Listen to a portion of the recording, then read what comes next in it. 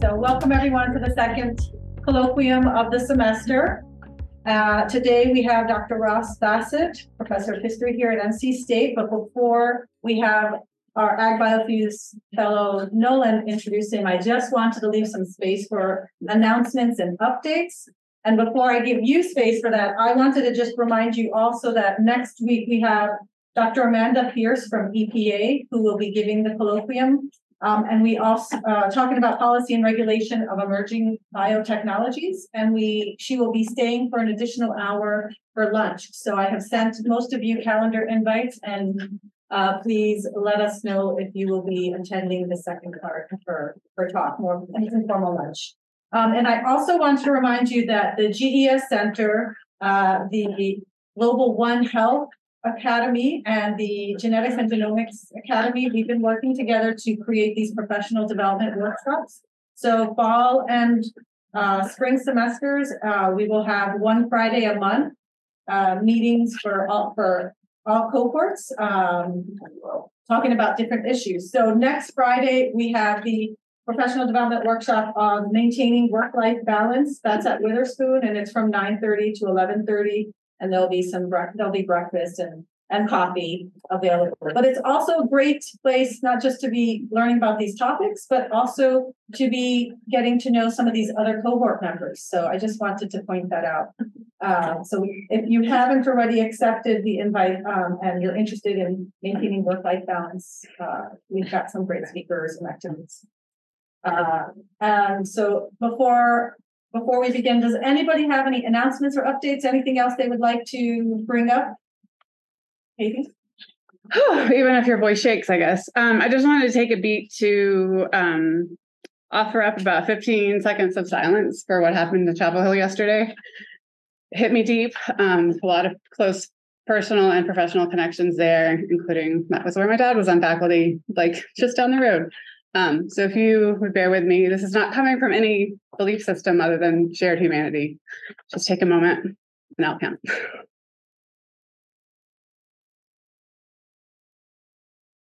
Thank you. I know a lot of us sent our kids off to first day of school yesterday, and some of my good friends' kids were in lockdown for a big chunk of the afternoon. And I just wanted to, remind all of us that we're humanity first and professional second, and acknowledge the trauma that community is going to be going through for a long time. And that could have been us. And that just touched me pretty deeply. So thank you. Thank you, Katie. Hi, everyone. Nice to see y'all. Most in the room know me, but for those who don't, I'm Nolan Spiker. I'm a third year PhD student in Communication Rhetoric and Digital Media program here at NC State. I'm also a member of the Ag Biofuse cohort 3. Our speaker today is Dr. Ross Basset, who will be leading a discussion on Moore's Law and its relevance to genetic engineering. Ross and I actually share a bit in common in that our careers began with a bachelor's degree in a STEM field. And then we did some work in the private sector before going to graduate school in the humanities. For him, history, and for me, communication. And in Ross's case, he was a practicing electrical engineer at IBM before studying at Cornell and Princeton. Today, Ross is a professor of history at NC State and is the author of 2 books. His first book traced the origins and development of the metal oxide semiconductor, which lies at the core of essentially all digital electronic devices. And his second book, entitled The Technological Indian, examined the central role of that MIT played in the technological imagination of U.S. educated or trained Indian engineers. And this second book serves as the basis for an exhibit that's on display still at the MIT libraries. It was put together by MIT faculty and students. In addition to these, Ross is the acting director of the Benjamin Franklin Scholars program here at NC State. This provides undergraduate engineering students with an opportunity to earn dual degrees in engineering and in humanities and social science field. I'm just learning about this myself, but I'm super happy it exists. and I thank you for heading it up. I know it's a great thing for undergraduate students who have interests that kind of span disciplinary silos. So it's definitely something I would have liked when I was an undergraduate. So with that, I'll just say thanks everyone for being here, and I'll hand things over to us. I wanted to thank you all for coming, and thank you for the invitation. And so the Franklin Scholars is an analog to the Jefferson Scholars that Will Kindler leads. We kind of keep it under wraps. I guess we kind of want students to work a little bit to find us, but we have a great program with a lot of great students in it. And so I wanted to thank the Genetic Engineering and Society program for the invitation, and also for its overall encouragement of interdisciplinary work here at NC State. And while climate change isn't in general a good thing, I really thank this program for elevating the intellectual climate at NC State, and really just what you contribute to the university. So the background to this, my talk comes from a visit that Rob Dunn made to CHAS last April. And in this visit, he mentioned the cluster gala where comparisons were made between Moore's Law and progress in genetic engineering. And there followed a very robust exchange on the Genetic Engineering and Society listserv, which included a positing of Kuzma's law. And so I worked on that exchange for a little while.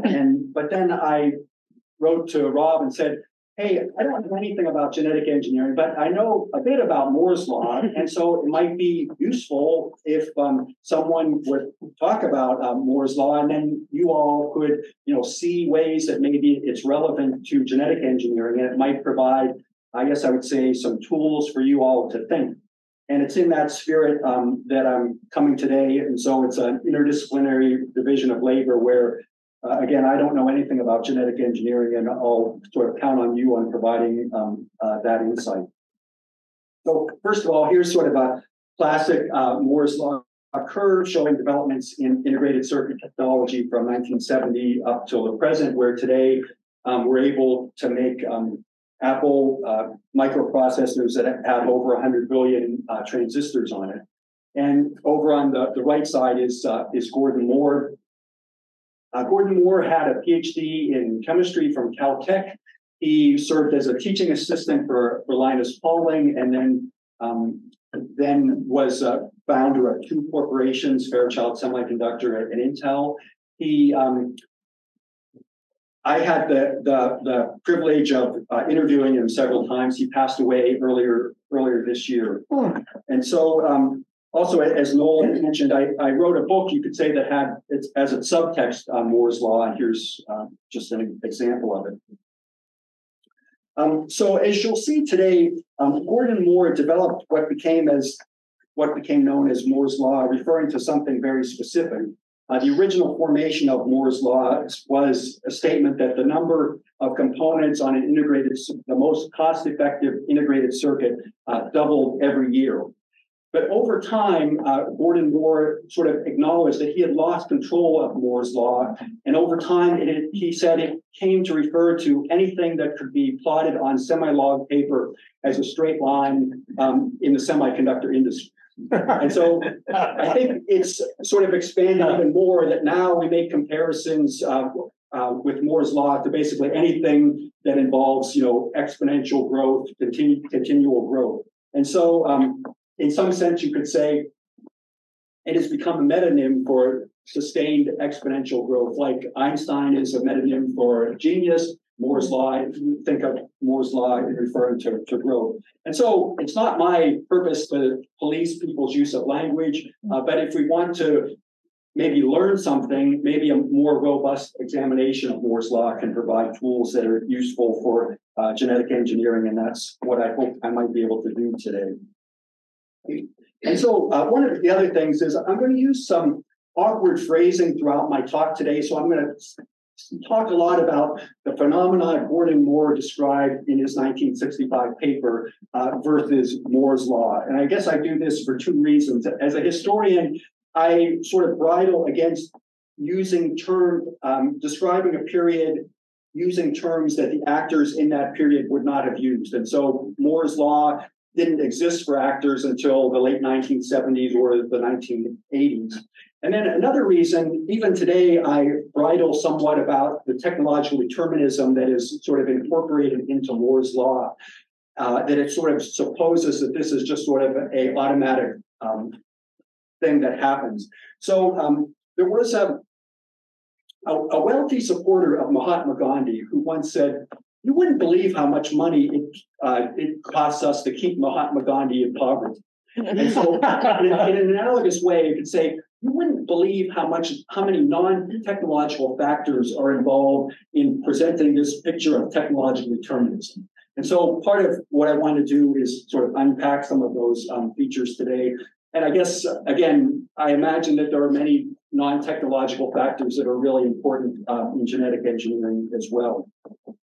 And so we often think about Moore's law, I think, in terms of science and technology, but I would say in some sense, the essence of Moore's law is about capitalism. And go a little bit deeper, Moore's law is about manufacturing in a for-profit industry that is not regulated by the government. So this may put some limits on maybe the relevance of Moore's law, but we could talk about that later for you all. Another way I would talk about Moore's law. So it was a vision of a possible future that was laid out 58 years ago by Gordon Moore, but it has been realized over the past 58 years by the mobilization of a large number of individuals, of corporations who stood to benefit by the realization of that vision. And so I'll talk about that as we go on. But so you could say that the starting point for Moore's law comes in December of 1947 in Murray Hill, New Jersey, just outside of New York City. And so Bell Labs at that time invented three physicists, Walter Brattain, John Bardeen, and William Shockley invented what came to be known as a transistor. And so Bell Labs was interested in replacing unreliable vacuum tubes with some more reliable solid state device. And that was the transistor. And so Bell Labs was an extraordinary scientific institution. You could maybe one of the greatest scientific institutions in the United States. It's basically been completely dismantled since that time.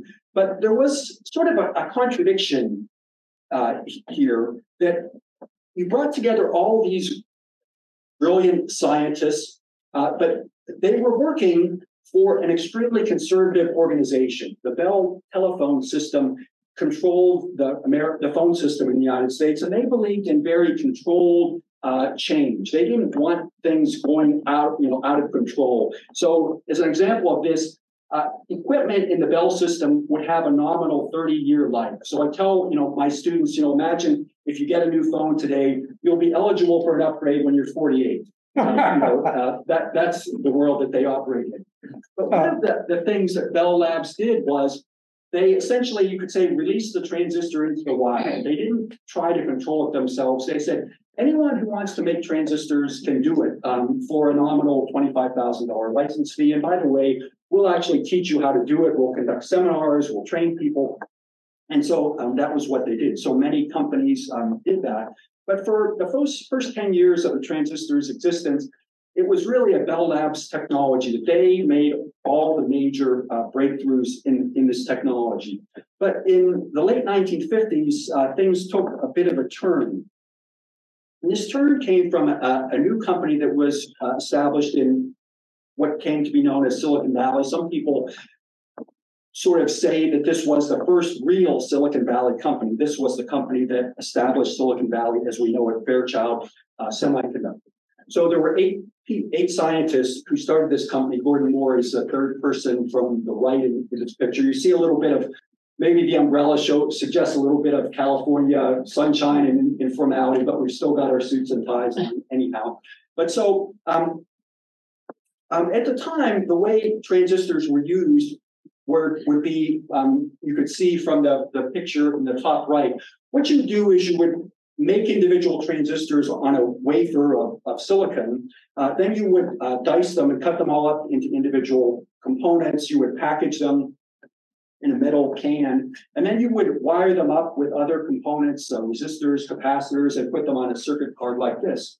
And so Fairchild had the idea and also developed the method of instead of slicing them all up, putting on one piece of silicon multiple transistors, other electronic components, resistors and capacitors, and putting them all together, as you would see in the photograph at the bottom right. And this was a fairly controversial idea that there were a lot of people who thought it would never work. And one of the most sort of strident opponent of this idea were people at Bell Labs. They thought, it would just never work. It was impractical. The numbers wouldn't add up. But it turned out that the United States military was willing to put a lot of money into this idea because it yielded circuits that were much smaller, that used much less power. And because of that, they were really advantageous for missiles and for the Apollo program. And so the federal government put a lot of money into it, and it proved to be workable. So moving on now, so in 1965, Gordon Moore was asked to write an article about the future of the electronics industry for this trade publication, Electronics. And I should say this, so 1965, if Bell Labs, the Bell system, had decided to hold on to this technology and control the patents, this would have been the year the patent would have expired. So this would have been the year that people, anyone could have used this technology. But instead, the world, businesses had 17 years of experience with this technology under their belt. So anyhow, Gordon Moore was asked to write a paper on the future of semiconductor technology and what we might expect in the next few years to come. And so the basis for his analysis was an examination of the cost of making integrated circuits and really finding what level of production of density would yield the least cost of components overall. And so what he found was to achieve the least cost component, to achieve the minimum cost of components overall on integrated circuits, there was a sweet spot in every year. And so there was this minimum that you was the optimal point to operate at. And so what he found was that minimum point had been moving out. It had been falling in terms of the overall cost per component. So overall, the cost per individual transistor or resistor was declining pretty dramatically, but also it was possible to make integrated circuits that were denser and denser. And this is the version of this plot that, on the semi-log paper. And so what it showed was that in 1961, you could make put two components on an integrated circuit. By 1965, we had moved up to basically 2 to the 7th or 128. And so if you extrapolated from there in 1975, you would get to 2 to the 16th, which is 65,000. And so that was what he showed. And so sort of whimsically, he said, integrated circuits will lead to such wonders as home computers. And sort of whimsically, at a time when computers were room-sized pieces of electronics, they illustrated this with a picture of a booth selling handy home computers alongside of notions and cosmetics. But returning to the graph, this graph here, it wasn't all sort of a rosy picture. This graph represented, in a certain sense, a challenge. So again, what Gordon Moore was talking about was real life products that people were selling that you had to find customers for to make payroll. And so a couple of things you could say about this. So what it meant was that you had to find new products basically all the time, that you had to find new products that weren't exactly clear what they would be over time. And one way I've described this is it's sort of like you are trying to run up a downward moving escalator. So it becomes easier and easier to make these integrated circuits all the time. They become cheaper and cheaper. So to succeed, to make money, you've got to continue to make more and more complexity. You've got to make more and more complex integrated circuits. And so again, it represented a real challenge. It wasn't exactly clear, what would be these points that would make a semiconductor money at any of these positions along the line. And so that was what had to be found. And so for those of us of a certain age, we'll remember this, the electronic calculator. So around 1970, it became possible to put all the electronics for an electronic calculator on a single chip. And so again, we'll remember the TI SR10 or the SR50 that enabled us to not have to use a slide rule. And so on the one hand, this was a technology that put unparalleled electronics in the general population's hands. But on the other hand, what Moore's law did was it basically destroyed it led to dramatic decreases in the price of, first of all, this integrated circuit, then that calculator. And so this product was basically destroyed as a profit-making product, that you couldn't make money because they could be made so cheaply. And there was no path to continue to develop it. You couldn't quite go to a personal computer or anything else. So one of the challenges is that this Moore's law curve presents is you have to find some product that has a path that will basically expand forever. That's what you have to find. And so that was really one of the problems that the industry faced. And so in 1968 was a pivotal year, I'd say, in the development of this phenomena that Gordon Moore described in 1965. And this came with the founding of Intel. So Gordon Moore and his partner at Fairchild, Robert Noyce, left and formed this new company. And when you would talk to them, they would sometimes describe sort of personal slights that Robert Noyce was turned down for a promotion, that wasn't happy about that, and so on. But one of the things I think, looking back at it, I think they understood in some ways that for this phenomenon that Gordon Moore had described in 1965 to be made real, that organizational structure was completely inadequate, that would not work. And so to realize the possibilities of that 1965 paper, they had to basically leave it all behind and start again. And so some examples of this, Fairchild was famous for its research and development lab. They hired physicists, chemists, engineers to work in a research and development lab. Intel made a decision, no research and development lab. That just is too slow. That does not operate at the time, sort of cycle time that we want to operate at. We won't do that. Another thing, they described later on a way that they operated called the Noyce principle of least information. What it was is, if you have a problem, you solve it only to the degree that you need to sort of make a working product. You don't think about publishing papers or anything else. You don't really take it to the max. You just solve it to the limit that you need to make something working, and you move on from there. So this was, I think they had the idea that, again, they needed to operate at a much different speed if they were going to realize the possibilities of this 1965 paper. And so it also then happens that there was, I guess, what I would describe a human incarnation of the principles of this 1965 paper. And the human incarnation was, ironically, not Gordon Moore. Gordon Moore was a soft-spoken professorial type. The human incarnation of Moore's law was Andy Grove. He was the third person brought on at Intel. He was a chemical engineer, had a PhD from Berkeley. And so one of his mantras was only the paranoid survive, that he was the one, the pusher. He was the head of operations, the head of manufacturing. He was the one who really drove and made sure that people would work. He was the one who sent out memos saying, it's Christmas Eve. I expect everyone to stay here and work a full day. He was the one.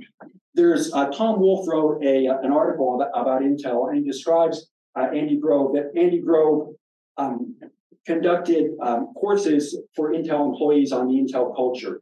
And so he would ask people, well, what is the Intel culture? And one eager employee said, Well, the Intel culture is you don't wait for someone to hand you the ball, you take it and run with it yourself. And Andy Grove said, no, that's not the Intel culture.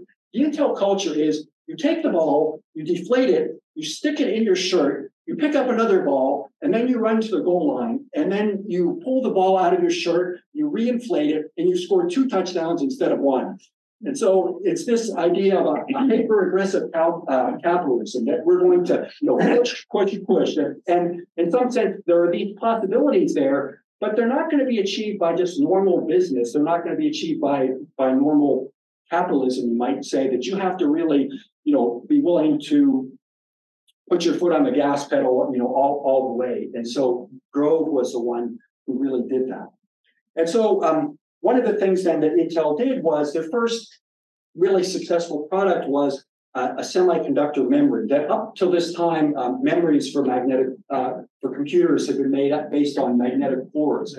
And so Intel sort of saw at this time there was a possibility of making memories out of semiconductors based on, again, this phenomenon which we now call Moore's Law. And so their first successful product was a 1 kilobit memory chip. And so, but this memory was an area that had the possibility for basically infinite expansion, that you could go from 1 kilobit to 4 kilobits to 16 kilobits and so on. But you could say one of the challenges of Moore's 1965 paper was that it wasn't really enough for the semiconductor industry to operate by this, that they had to get everyone to sort of accept this as sort of their metronome, or in some sense, if I can use a genetic analogy, sort of insert the Moore's Law DNA into other organizations. And so one example of how this happened was that there was a computer company called Digital Equipment Corporation. It's long gone now. And in 1970, they introduced a very popular computer called the PDP-11. But this computer had a fatal flaw. It was not a Moore's Law computer, you could say. It did not envision the continual expansion of computer memory. That it had a limit of 64,000 bytes of memory that it could address. And so by the mid-1970s, it was obsolete. You couldn't use it anymore. And so in 1977, this company introduced a new computer, and it had the capability of addressing 4 billion bytes of memory. So you could say they understood at this point, that there is going to be this phenomenon driven by the semiconductor industry. They're going to expand into larger and larger capacities. And so we have to design our computers to take that into account. Another one of their key products was the microprocessor. And a couple of interesting aspects of this, that sometimes the microprocessor is seen as one of the great inventions of the 20th century, but there are some semiconductor engineers, particularly people who were alive at the time, who don't see it as an invention at all. They say, everyone knew this was possible. This wasn't something that took us by surprise, but you could say what Intel did was to believe that it could be a real product, that they could make money in producing it. And so there weren't actually at the time people who were clamoring for this. You couldn't actually make a personal computer from it. And so Intel had to spend a lot of time sort of beating around the bush, finding people who could use this. A member of Intel's board of directors sort of asked, sort of unhappily, Intel's management, when will you find a customer that we can be proud of? So they had to sort of accept a lot of sort of no-name, small-scale people. But one of you could say, in retrospect, one of the brilliant things about this, it was such a low-level product. It was so small. It had such little capacity. It was one of those products that was capable of, you could say, infinite expansion. You could go from 4 bits to 8 bits to 16 bits and so on. And so, here's, that progression.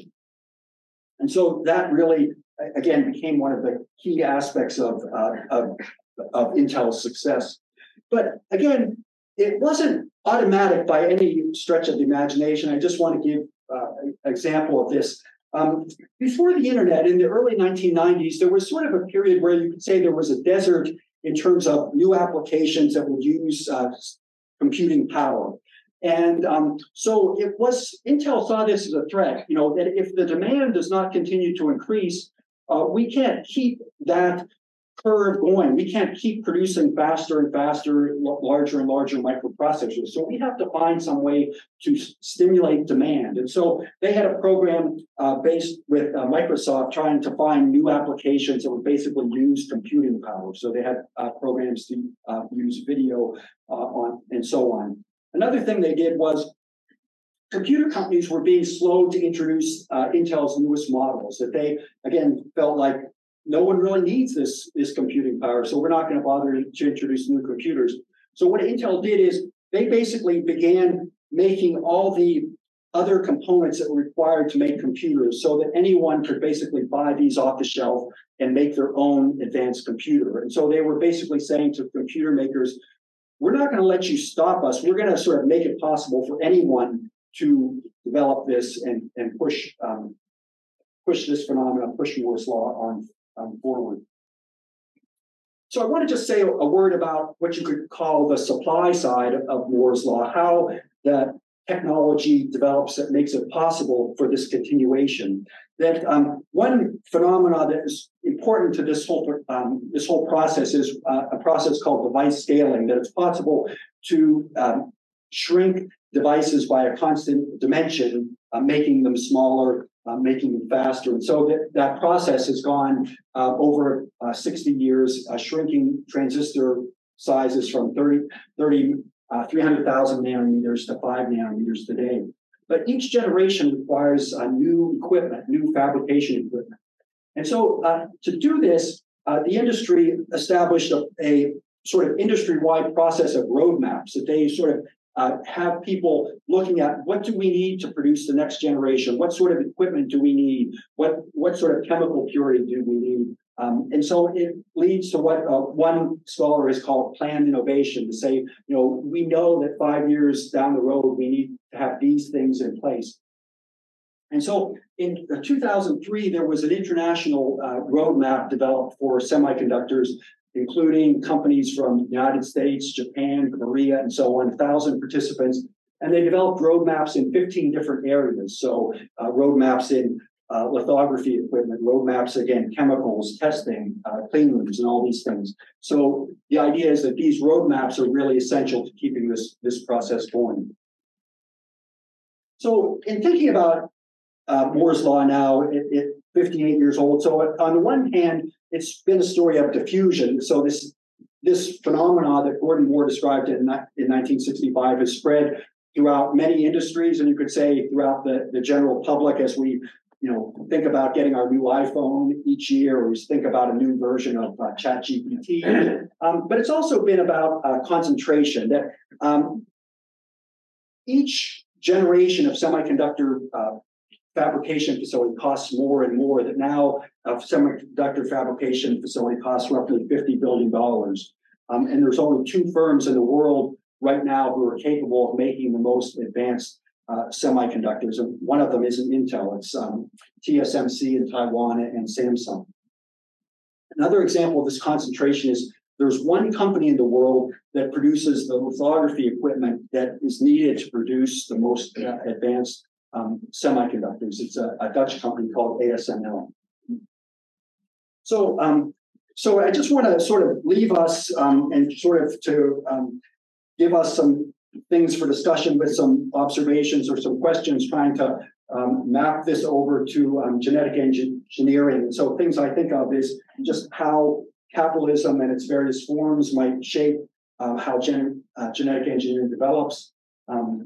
The need for new organizations and new cultures in different technological regimes, the creation of demand, the role of suppliers, concentration, and then finally, what a world governed by Kuzma's law might look like.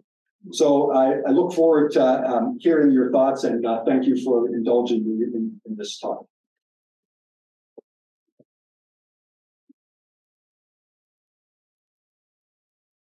Yeah, how would you see Moore's law unfolding in AI, for example? Well, so in some sense, why we have AI today is a result of the unfolding of Moore's law, the development of more and more complex chips. And in some sense, it's governed even the techniques that people have used, that there were, I think, the way that AI was conceived was sort of reimagined based on people who sort of saw this increase in computational capacity. And so that's been a really important thing in how AI, things like ChatGPT and so on, have developed. That you have, right now, there's this company that makes the chips that drive AI, ChatGPT, NVIDIA, and they've seen their market value expand. That they're, in some sense, one of the gating factors in the development of AI today. Yeah, this is much a question for you as it is for maybe the group. I was really struck by the whole presentation, but I really enjoyed the point about Intel started just making these chips that consumers could buy them, and it reminded me of kind of the era of heyday of Radio Shack, RIP Radio Shack. And I think a lot of logically folks were like under 30 probably knew at least one guy in their basement, somebody's dad in their basement, like tinkering with computers and this sort of like consumer electronics that you sort of described. Yeah. And I was just trying to think like, what would the analog for that be in genetic engineering, and also thinking about how this intersects with capitalism. Like the folks who went to Radio Shack in the 80s and 90s, a lot of that was kind of a countercultural moment. So I'll throw it back to you all a little bit. So I was thinking about this, Freeman Dyson wrote an article about how genetic engineering would sort of lead to sort of hobbyists developing their own plants and things like that. I mean, so what do you think about that? I mean, is Freeman Dyson, is that sort of a realistic, future, what one could imagine? So what I see in this industry is that capitalism leads to concentration, people, small players being forced out. I mean, can you imagine that genetic engineering could lead to, again, hobbyists in their basement designing plants or other things? Well, you also nodded to the role of regulation and how that is a distinction in the world of computing. Things were allowed to progress in their own way without big oversight. And that hasn't been true in genetic engineering. And so that presents some logistical challenges around the costs of, getting through the regulatory system or even knowing how to navigate it. But I wonder also if there have been any kind of ethical differences in the outcomes or goals. Like there is just this assumed goal of profit in the world of transistors and computing, and maybe that's a little different in genetic engineering. You also don't transistors, which maybe that's a factor. Yeah, there's different psychology here. Yeah. Are any of you making things in your basements? I mean, you're all genetic engineers. Oh, you are one. If it was anyone, it would be you. But the first generation of genetic engineering was highly regulated. The advent of CRISPR with gene editing has started to change the landscape. And just to Jill's point, two things are happening. One is that DIY or do-it-yourself laboratories are popping up, and a lot of them are using CRISPR because CRISPR is easier to access in terms of using the technology in your garage or basement. And CRISPR is not likely to be as regulated as the first generation of genetic engineering. And so we may be at a kind of precipice of seeing genetic engineering look more like this field because regulatory burdens are going down, and a kind of hobbyist embrace is also happening. Yeah, I mean, I'm pretty sure you can go right now to the company I used to work for, IDT, and buy a CRISPR kit, and like anybody could go buy one. Yeah. You might not know what to do with it or whatever, but you can learn that stuff. And there's pretty vibrant DIY CRISPR.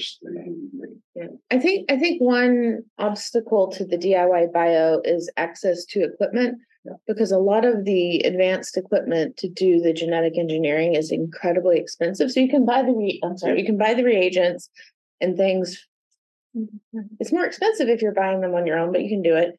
But some of the machines to do sequencing cost $1 million. So, I mean, who's going to have $1 million machine in their basement? You're not.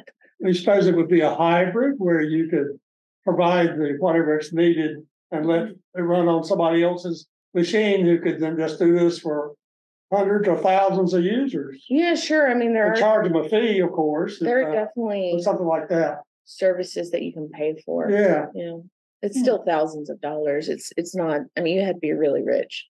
But will those costs come down? I mean, that's the other thing. I mean, I get, I get emails, and I don't think they're from your old company, Nolan, or a different company, but I get emails about, hey, don't you want to buy this little kit where you can like work with your kids and have them create a species of plant that glows in the dark, and it's DIY stuff, and but I wonder, I mean that's the, I think, is this kind of like where we were like when you first got, the early computers, the early personal computers, they couldn't do much of anything. Mm-hmm. People still wrote programs that did, okay, that's something that's not all that exciting. Okay, the plant glows, but then it escalated from there. And do we see that kind of escalation coming in the DIY bio space? Do we see the cost of those things coming down, or services offered to fill that gap? Or are people interested? I don't know. Is it a cultural difference? I mean, I don't know. I mean, Over the last 10 years, it just seems the interest in DIY bio has gone down, not up. But maybe I'm just not privy to that subculture. Yeah, I was going back to your first question. So if you want to talk about DIY? Well, I was going to make a comment, but and then a question. But I'll make a comment. You mentioned, I guess, NVIDIA. You mentioned in the 90s, I was building a personal computer in high school in my basement, and I was looking for voodoo graphics cards so I could play video games. And I was building this like video game machine, and that company was like transforming, all about. But that aspect of like play and actually video games is an important part of history of computers. And I wonder what the analog would be maybe for bio. Like, where's the play? Where's the kind of just like creativity?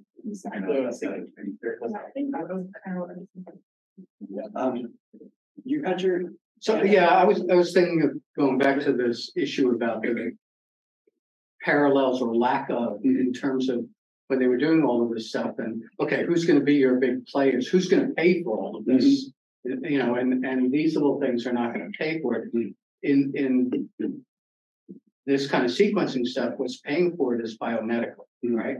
So it seems like there's a diversity of things that are going on, and starting with the Human Genome Project and watching how that has moved things along, and the blowback or whatever comes out of it enables people to do ecological studies on their favorite diverse plants and all this stuff on microbiomes and stuff like that never would have been enough to actually move that field further with all the technology. We talked about the so I wonder if we can think about what that looks like compared to what is going on. So, I mean, what I think I hear you saying is that it spreads, it really has spread really very widely, and it's not maybe subject to as much concentration as. Well, I think that there's this huge concentration. I mean, think about how many companies there are that service all of this, not many, and they compete with each other to have the longest reads and the most accurate reads, and all of that is funded by biomedical, right? But the result of that is that you can get a genome with full-length chromosome sequences for your favorite bug. You know what I mean? Like, so at a very cheap cost compared to what it was 5 years ago. So all of that, though, is being, like they found their place. That same thing. If they didn't have that place, there would be nothing, right?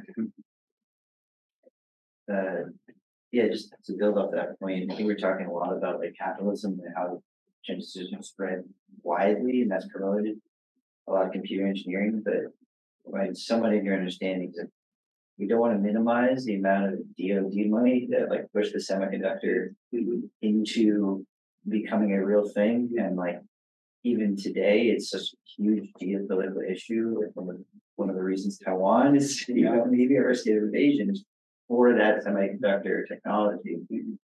I just don't know if there's that same global interest in GE, and there's the biomedical investment, but there's nothing like US DoD to really put something on the map.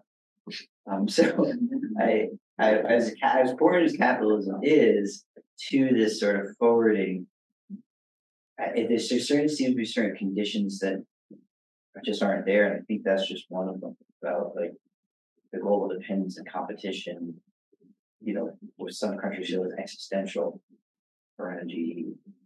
Right, so just to come, of course, there was a grant at NC State from DARPA, right? And that had to do with the safe genes thing in terms of protecting us from gene dropping. But I guess that's a really important point in terms of like, where are we now? Where will we be in 10 years, right?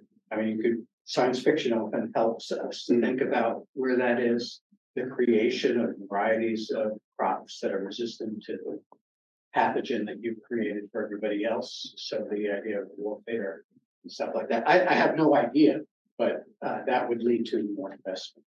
But weird. Jason. I think it's also possible that pharma plays the role that DoD was playing.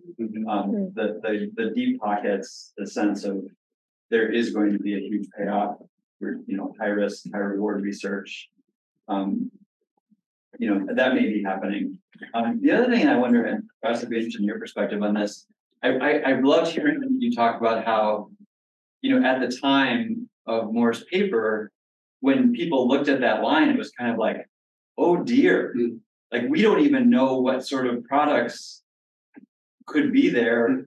Is this even possible? Yeah. Like even if we could do it, would we? Because it might not be profitable. Who's going to use this? I feel like we're living in a different world now, where there's this assumption that, like, if you go out and sequence the genomes of all of life on Earth, which there are people not quite that ambitious, but I can't remember how many genomes they're trying to sequence. There's this kind of confidence, like, well, once we get that information, we can't do it now, but pretty soon we'll be able to use that in a really easy way. Like the technology will be there.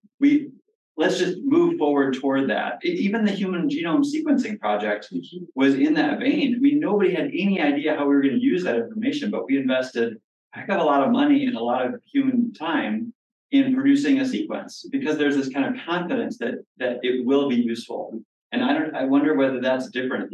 When you publish. And I guess there's an awful lot more money around, today to support that. I mean, that you have that, Fairchild was sort of at the point of origin of the venture capital, industry. And so you have, people in Silicon Valley willing to put a lot of money into, genetic engineering and stuff. And knowing that maybe 75% will be losers, but, if you can hit it big with one, that will more than justify it. So.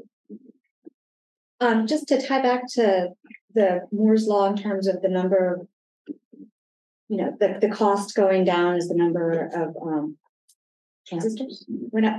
I was looking, when we were preparing for the cluster gala, we were looking at the analogy with genetic engineering. And when they first sequenced the human genome in 2001, it cost $100 million. And now you can sequence it for $600.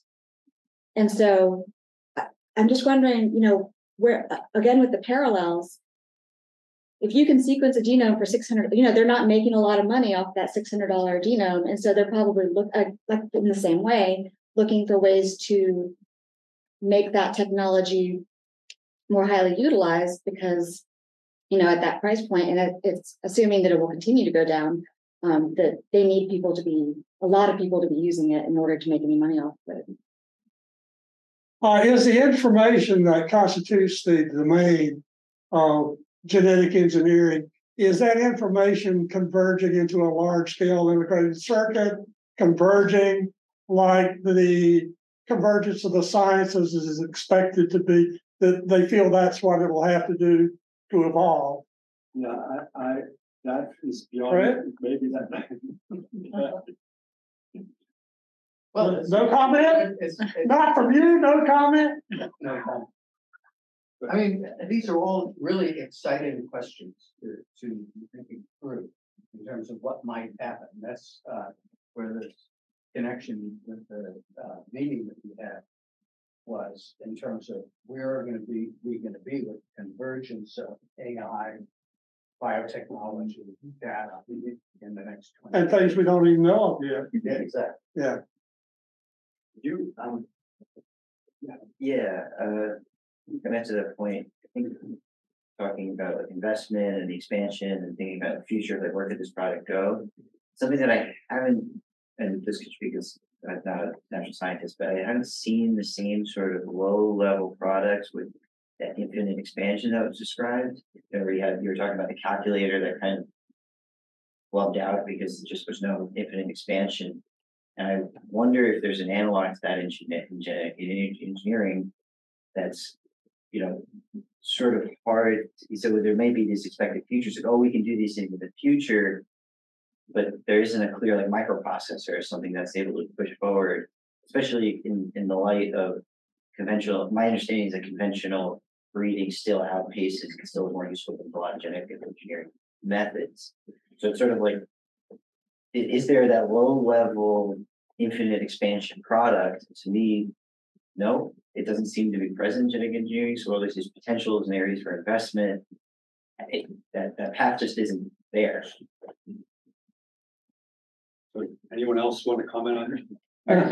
I guess I'd say it depends on if you're talking about like genetic engineering or biotechnology in general. Because like you can trace like PCR machines and sequencers, and they start off with these big things, and now they have like little mobile PCR machines. So it's not really like genetic engineering per se, but the biotech industry machines have gotten smaller and more capable and more mobile, and like they've kind of followed that same path a little bit. Yeah, so building on that and going back to what Patty's comment or question, the sequencing technology has expanded from doing a single base at a time, and you get like 500 base pairs. So the cost is going down, but it's going down per base. But every time a new platform is introduced, it's forcing you to sequence many more bases. And so there's this interesting conundrum. Like, it's great if you want to go sequence 1,000 human genomes at one time, you can do that. But if you just want to sequence something kind of low level, it actually has this weird counterproductive thing where it can be more expensive because it's forcing you to get more data than you even want or need. And the companies with the plant, I liked how you called it plant innovation. I always think of it as planned obsolescence.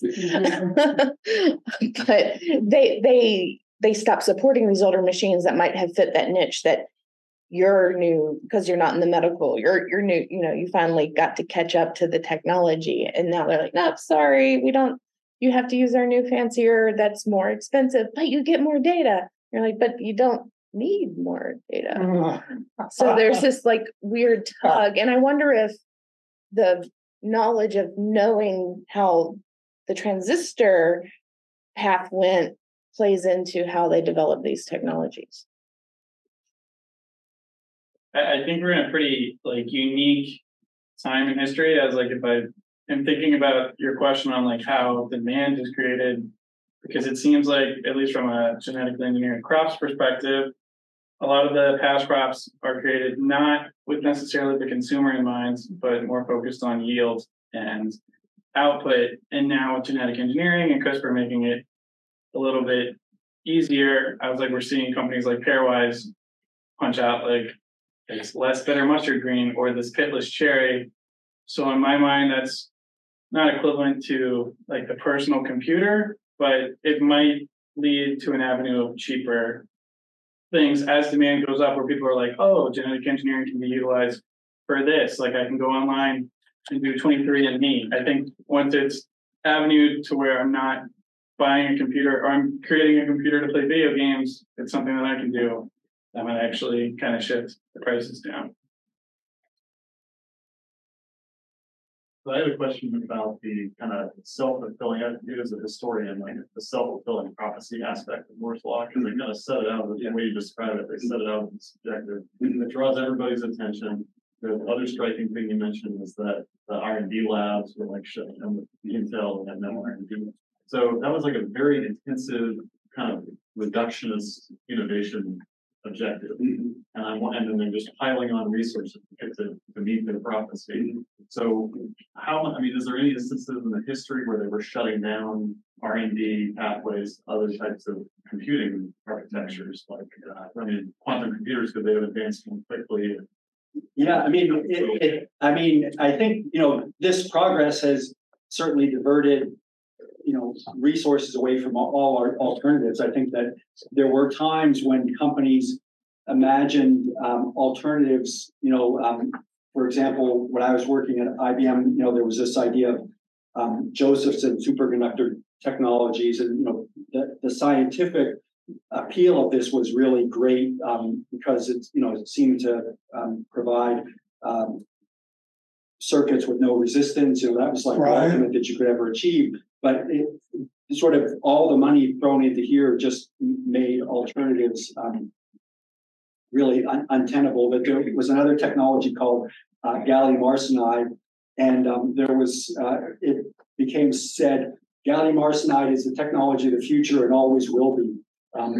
So it just couldn't. There's just so much money poured into this technology that people who tried alternatives felt burned and just weren't willing to put money into it.